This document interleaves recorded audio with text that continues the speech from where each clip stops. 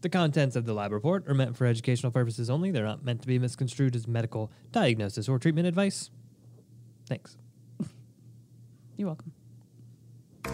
Today, on the lab report, we're going to talk about lipid ratios. What are they? Why do you care? I don't know. Right? Yeah, I think we didn't have anything else to talk about. It's just ratio stuff. We're just putting words together. Right. The world of medicine can be challenging. Clinicians and patients are always looking for more options, You gotta wait till it kicks more in. effective treatments, and in the end, more answers. Functional and integrative medicine focuses on addressing root causes of disease. Here at Genova in time. Diagnostics, we've watched this field evolve and grow for over 35 years. Hit the We've microphone. not only adapted, we've led.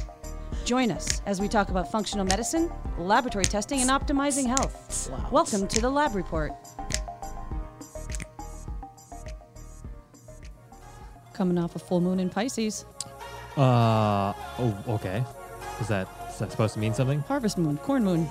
The corn moon? That's right. Hello! Hey, Michael Chapman. Patty Devers, how goes it? It goes great. You're not following the moon? The full moon, the new moon. No. All the crazy names Most for the evenings, moons. I don't even recall that it was in the sky at any point. I'm usually in bed I'm sorry. to draw attention. Is there something significant about the candy corn moon? It's not the candy corn moon.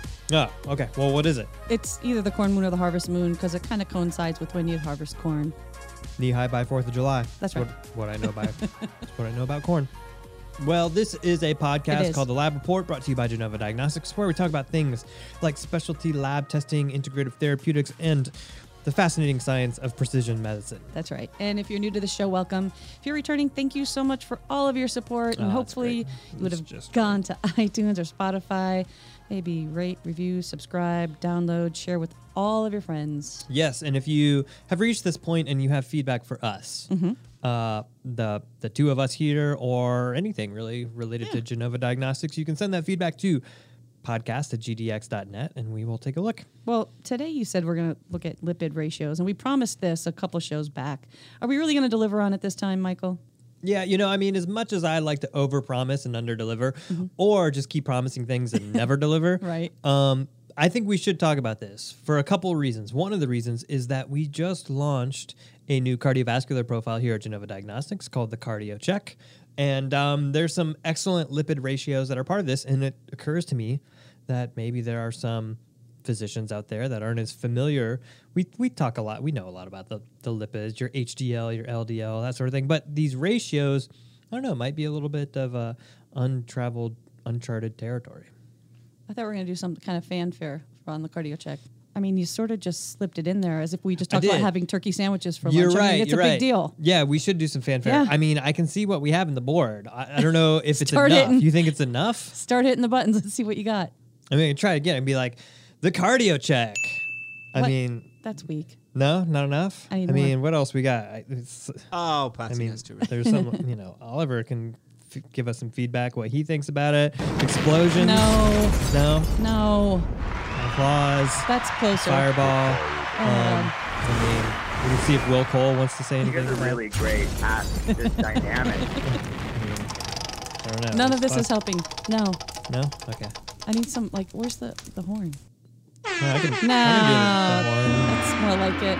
Put the gong in A little there, strange, maybe. but, you I don't know, know. you're gaining on it. Peacock. No.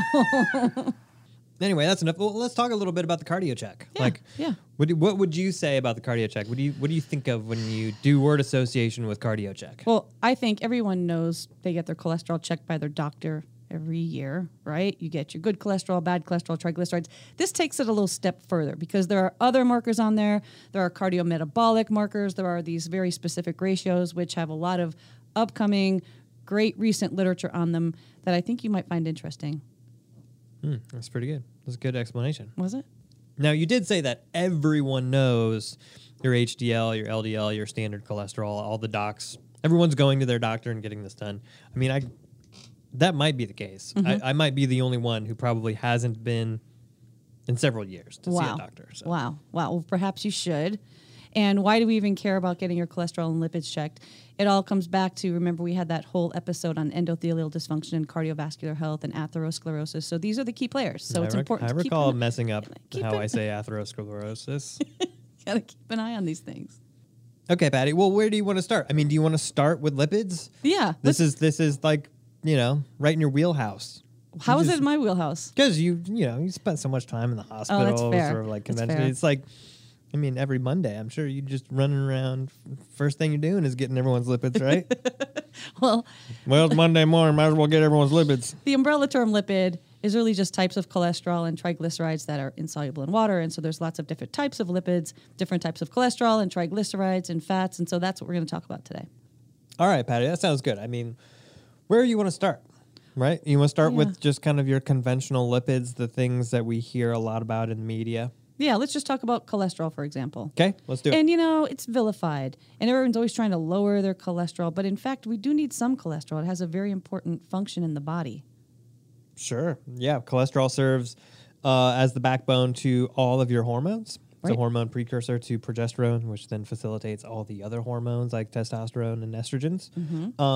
And, part of that cholesterol pathway makes CoQ10, very important molecule, part of the HMG-CoA pathway. So that's why we're often thinking about supplementing with CoQ10 if somebody's on an HMG-CoA reductase inhibitor, like a statin. So, it's very important to understand that if we're manipulating that pathway, there are important things, and especially if we're doing something that lowers our cholesterol long-term, could theoretically have effects on our hormones. That's right. And you can make cholesterol in your liver from nothing, or you can get it from your diet. But there are types of cholesterol, and I think most people are familiar with the terms HDL and LDL, high-density lipoprotein versus low-density lipoprotein. Good distinction, though, although I think most people know this. It's good to be reminded that those are types of cholesterol, and that's why oftentimes you see HDL-C and LDL-C because they're partitioned. And when we're talking about some of these traditional levels of types of cholesterol, it leads to something called the lipid hypothesis, which is a perfect example of epidemiology. Yeah, so the lipid hypothesis, or what's otherwise known as the cholesterol hypothesis, we kind of got its start with a researcher, Ansel Keys, great name. And he was very interested in cardiovascular disease, how it originated, and he had sort of this general hypothesis that cholesterol was the main thing that was driving it. And in particular, the aspect of saturated fat being contributory to high cholesterol, which ultimately would spin off cardiovascular disease. And he did a lot of research, did some studies where he, in fact, proved that saturated fat had a correlation to higher levels of cholesterol and also had higher levels of cardiovascular disease in people. And thus was born the lipid hypothesis, which generally from a cardiology perspective is what has the biggest amount of consensus to date.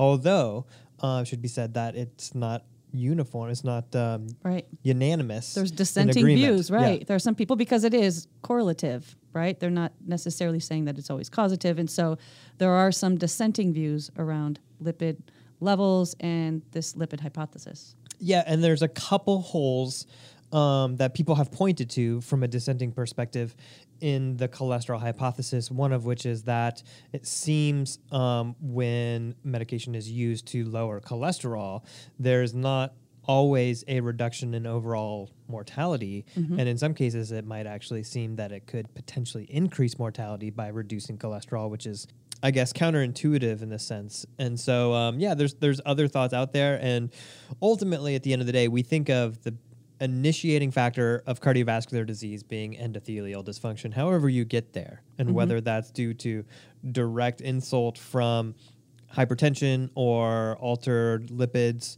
Other people think it's free radicals, oxidative stress, inflammation, all of these likely drivers of endothelial dysfunction, which ultimately lead to atherosclerosis. Okay. So I have to say it like that long. I'm proud of you. Because atherosclerosis. I really gotta hit some speed bumps, put some pauses in there. It's tricky.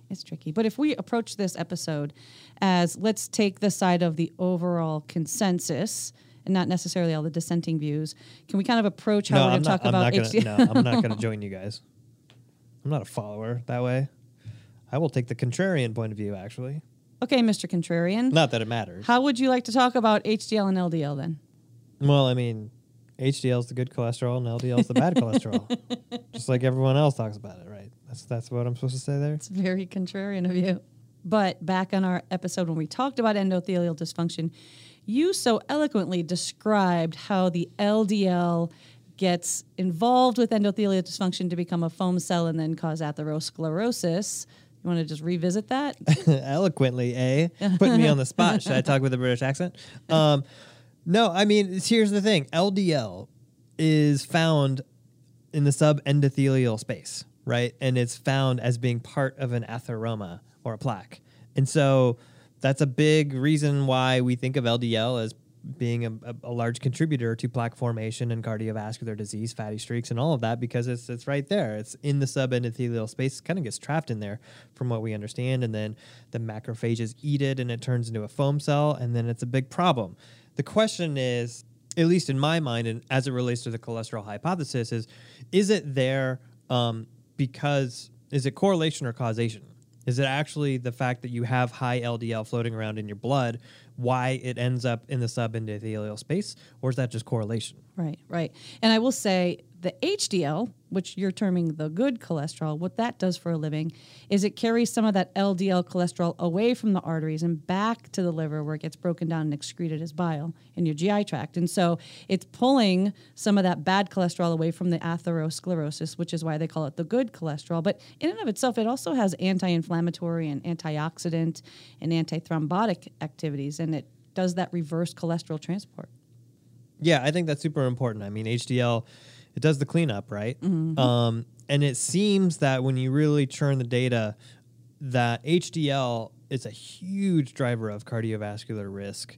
And the question mark remains whether even it's more of a driver of cardiovascular risk than LDL is alone, even though our primary intervention, our primary target of intervention has historically always been LDL. Right. So you want to know that you have enough HDL to protect you, in essence. And so it's funny because when people say we want your total cholesterol under a certain number, that makes little sense to me, because you really want to know how much good cholesterol you have versus the bad. You need to know that you have adequate amount of HDL. Yeah, I think that's a good segue, because we kind of think about total cholesterol as like the entire pie, and you want to see what the breakdown of that pie is. Is it mostly LDL? Is it mostly HDL? And so for that reason, that's why we end up with a ratio. The first ratio that we can talk about is the total cholesterol to HDL ratio. So when we're looking at this total cholesterol to HDL ratio, we're really just asking the question is like the majority of that pie HDL or not so much, because we want to have more HDL compared to everything else. And that's important because if your total cholesterol is slightly elevated, it may be less problematic if you have a lot of HDL and it's elevated. So that's an important thing to know. I think another cool thing about this total cholesterol to HDL ratio, also referred to as non-HDL cholesterol, is that it's independent of somebody's actual LDL level. So somebody can have a totally normal LDL, even like a relatively low LDL, and if you still have an abnormal total cholesterol to HDL ratio, you are still at cardiovascular risk. So it just shows you that LDL is not the entire story there. Which is one of the things that Paul Saladino has been talking about quite a bit, which is if you look at the Framingham study data, that yes, LDL correlated to cardiovascular disease up until a certain point, but that was dependent on HDL. And once somebody's HDL levels got high enough, then LDL no longer became associated with cardiovascular disease, which is why he's been saying like, hey, if you've got adequate HDL, it might not matter where your LDL is coming from, which is a totally different spin on the story. It is. And again, it comes back to that epidemiologic study where it's correlative, not causative necessarily. So it's something to keep a close eye on. So that's the total cholesterol HDL ratio. Let's move on to another one of these fun guys. Let's talk about the triglyceride to HDL ratio. You notice HDL is actually the denominator in both of these, telling you how important it is. But you want to talk about the triglyceride to HDL ratio? Well, I think before we do that, we have to talk about what is a triglyceride, right? Oh. Because it's a little bit different. It's another lipid. But we know that triglycerides are about 90% of our dietary intake of fat and 95% of what's stored in our tissues and our body. Okay, well, let me ask you this kind of trick question. So since triglycerides are a fat, right? They're fat, right? Mm-hmm. Okay, so then if they're high, then it's because you're eating a lot of fat, because you're eating triglycerides in your diet, correct? Maybe. But there's another way you can have high triglycerides unrelated to your fat content, and that's by carbohydrates. If you eat a lot of carbohydrates, that can also increase the production of triglycerides because they're made in the body from carbs. So if you want to lower someone's triglycerides, you can't just put them on a low-fat diet. You also need to restrict their carbohydrates so that doesn't then get converted into triglycerides. And we know triglycerides are a fairly well-established independent marker of cardiovascular disease risk, atherosclerotic disease, and it's actually part of the diagnostic criteria for metabolic syndrome, which is important. But I think my question to you is this correlative or causative as it relates to atherosclerosis and some of these diseases? Oh, well, I mean, I think we have to be careful anytime we say causative. I mean, it's hard to know whether it's one or the other, but I mean, I have an idea. Oh, no. Here we go. Sometimes literature is inconclusive. That's right. No one really seems to know the answers. But we're lucky because we have someone who always has an answer, and that's Michael Chapman. What? He's going to offer us his logical speculation. I am? Yeah. I mean, you know... What? The thing is, I have the power to change that. I can absolutely... You are the holder of the button. I can change that intro anytime I want. And but yet, you don't. You know, the thing is, like, it just takes a lot of time out of the day to get that. And I will say, though, I don't agree with your general sentiment. What? I'm just saying, your general you know sentiment so much. We come to you for all of our burning questions, Michael Chapman. It somehow undermines anything that's about to come out of my mouth. No. Why don't we talk about triglycerides? All right. Okay, so your question is it correlation or causation, the connection between triglycerides and cardiovascular? Is that right? That's right. Okay, so the thing about triglycerides that I think are most important is we're talking about energy excess when we're talking about high triglycerides in the sera. And specifically, I think about high levels of carbohydrate intake. And oftentimes, functional medicine practitioners, other practitioners think of when they see high triglycerides, they think of sugar. You know what I mean? And for that reason, triglycerides has been used as a good indicator or concern around insulin resistance and diabetes risk because of carbohydrate intake. And so we know that with insulin resistance itself is an important predictor of cardiovascular disease risk. Those two are very much connected. And the thought is that with insulin resistance, you have higher inflammation, you have higher free radical production, whether that's alteration of proteins, and thus starting endothelial dysfunction leading to cardiovascular disease. Boom. Causation. What are you on about? Don't at me, Oliver. So if I'm taking in all that you just said as it relates to triglycerides, looking at insulin resistance and carbohydrate intake and inflammation and disease, if we were to come up with a ratio where we looked at this triglyceride level and its relation to all of those things, as it relates to HDL, which we just discussed earlier, being a more important driver for cardioprotection, what would the triglyceride to HDL ratio tell us? It helps us distinguish insulin resistance. Well, and specifically, so triglycerides being elevated, like I just mentioned, makes us concerned about insulin resistance. And then HDL brings in the cardiovascular impact of it. So you have a little bit of this idea of like how much your insulin levels and your insulin resistance is driving cardiovascular disease. That's exactly what that ratio is telling you. And it's fascinating because it actually can discern people who have insulin resistance, even if they're normal weight and don't have any other indicators of insulin resistance like hemoglobin A1C or serum glucose levels being different. So it's pretty great little marker. Okay, well done. And if we're referring back to the brand new product called the Cardio Check here at Genova, there is one last ratio that is found on the Cardio Check called the apolipoprotein A1 to apolipoprotein B. Man. What? Travis. Man, question. Thank you so much for letting us know. It's question of the day time. Question of the day time. Guess we don't have time to get to that apolipopro, whatever it is. We'll do it next time. I got lots to say on the subject, so we'll do it next time. Sounds good. And without further ado, let us get to this. What time is it? Oh, you know what time it is. Question of the day, question of the day, question of the day, question of the day. Wait, what time is it? Oh, I think you know what time it is. Question of the day, question of the day, question of the day, question of the day. Okay, Michael. Yeah. I have a question for you. Oh, wow. Okay. Did you let Travis know while you were talking about apolipoproteins? No, he knew because we got it in. He printed this out for me. Oh, I see. Yeah. And, we're talking about all these different things. We're measuring HDL, triglycerides, these ratios. And what we keep talking about is something called metabolic syndrome. So I think the question is maybe just a refresher. what are the criteria and how are we defining metabolic syndrome? So here's my favorite thing about how we define metabolic syndrome is that it starts with a ruler. Right? Like here we are. It's 2021. It's like probably one of the most significant clinical things you could be diagnosed of as it relates to cardiovascular disease, cancer, diabetes, right? And it's like, all right, well, first you break out the tape measure that was used to pin my trousers, right? That's right. And in this circumstance, we're using it to measure somebody's belly. That's right. Just how big is your belly is there what are we're doing. specific criteria. So 2021, That's and right. We're going back to the dark ages of medicine where we just marked how big your belly is. And this is the main distinguisher. So if you have a large waistline, right, that's one of the big things. You need 3 of the 5. So large waistline, there's various criteria for men versus women. High triglyceride level, like you mentioned before. A reduced HDL, so less than 40 Bad. HDL. Right. Increased blood pressure, and then an elevated fasting blood sugar over 100. So those are you need to have 3 of those 5 criteria to be diagnosed metabolic syndrome. you know what's a fun fact? I love fun facts. And I'm really glad that the criteria for metabolic syndrome uses waist circumference as a metric instead of BMI or body mass index. For sure. And you know what?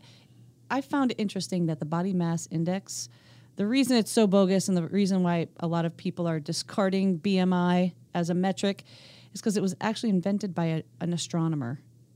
That's why we're discarding it? No, it's many reasons. That's but why it's bogus? It Because we starts don't there. like astronomers? They're No. not stay in your lane No. astronomers? No, it starts there. Stop talking about body composition. Now I'm really curious about this. Why was this invented by an astronomer? I mean, if you're in space, you don't weigh anything. Your BMI is 0. How is this helpful in space? Well, he wasn't particularly interested in measuring obesity or promoting diets. And in fact, he was trying to discover what quote unquote average man was statistically because he thought, okay, can I find the underlying mathematical laws that govern human lives and use the same techniques astronomers use to figure out the movements of planets and stars? And here we are, hundreds of years later, we're still using the BMI as it relates. And it doesn't even take into account the specific density of your bones or your muscles. It's a meaningless metric, and I'm not understanding why we're keeping it. I'm not understanding why he was venturing into this terrain. Stay in your lane. Stay in your lane, exactly. Next time on the Lab Report, we're going to talk about apolipoproteins. A1B, the ratio, cardio check, all of it. We're going to get into it, and what does it have to do with LDL particles? Whoa. You've been listening to the Lab Report. If you like what you hear, please subscribe to our podcast, rate us, and leave us a review. To learn more about Genova Diagnostics, visit our website at gdx.net.